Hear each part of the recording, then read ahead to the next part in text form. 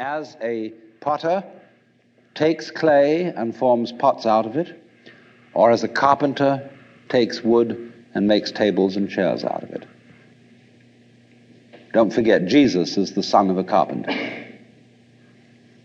and also the Son of God. So the image of God and of the world is based on the idea of God as a technician, potter, carpenter, architect, who has in mind a plan and who fashions the universe in accordance with that plan. So basic to this image of the world is the notion, you see, that the world consists of stuff, basically. Primordial matter, substance, stuff, as pots are made of clay. And the potter imposes his will on it and makes it become whatever he wants. And so in the book of Genesis, the Lord God creates Adam out of the dust of the earth. In other words, he makes a clay figurine, and then he breathes into it, and it becomes alive, because the clay becomes informed. By itself, it is formless. It has no intelligence, and therefore it requires an external intelligence and an external energy to bring it to life and to put some sense into it. And so in this way, we inherit a conception of ourselves as being artifacts, as being made. And it is perfectly natural in our culture for a child to ask its mother, "How was I made?" Or "Who made me?"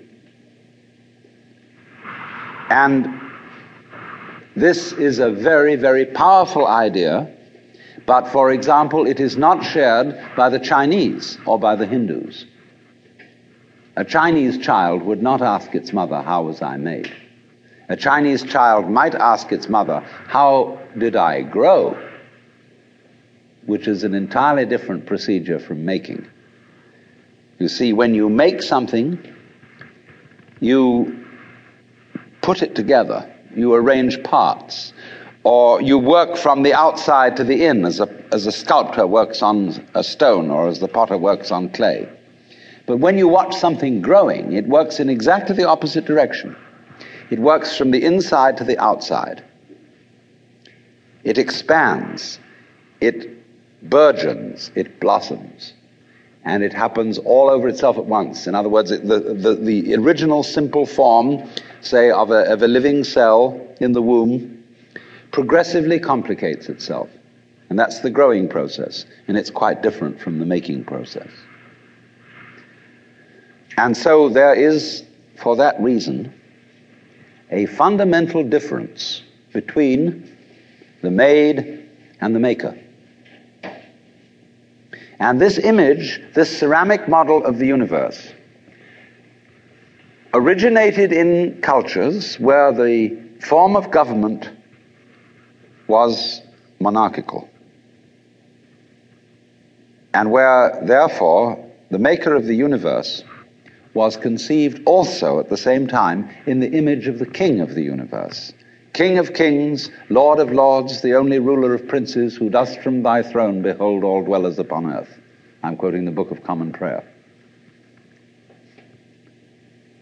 And so all those people who are oriented to the universe in that way feel related to basic reality as a subject to a king. And so they are on very, very humble terms in relation to whatever it is that works all this thing. I find it odd in the United States that people who are citizens of a republic have a monarchical theory of the universe, because we are carrying over from the very ancient Near Eastern cultures the notion that the Lord of the universe must be respected in a certain way. People kneel, people bow, people prostrate themselves. And you know what the reason for all that is? That nobody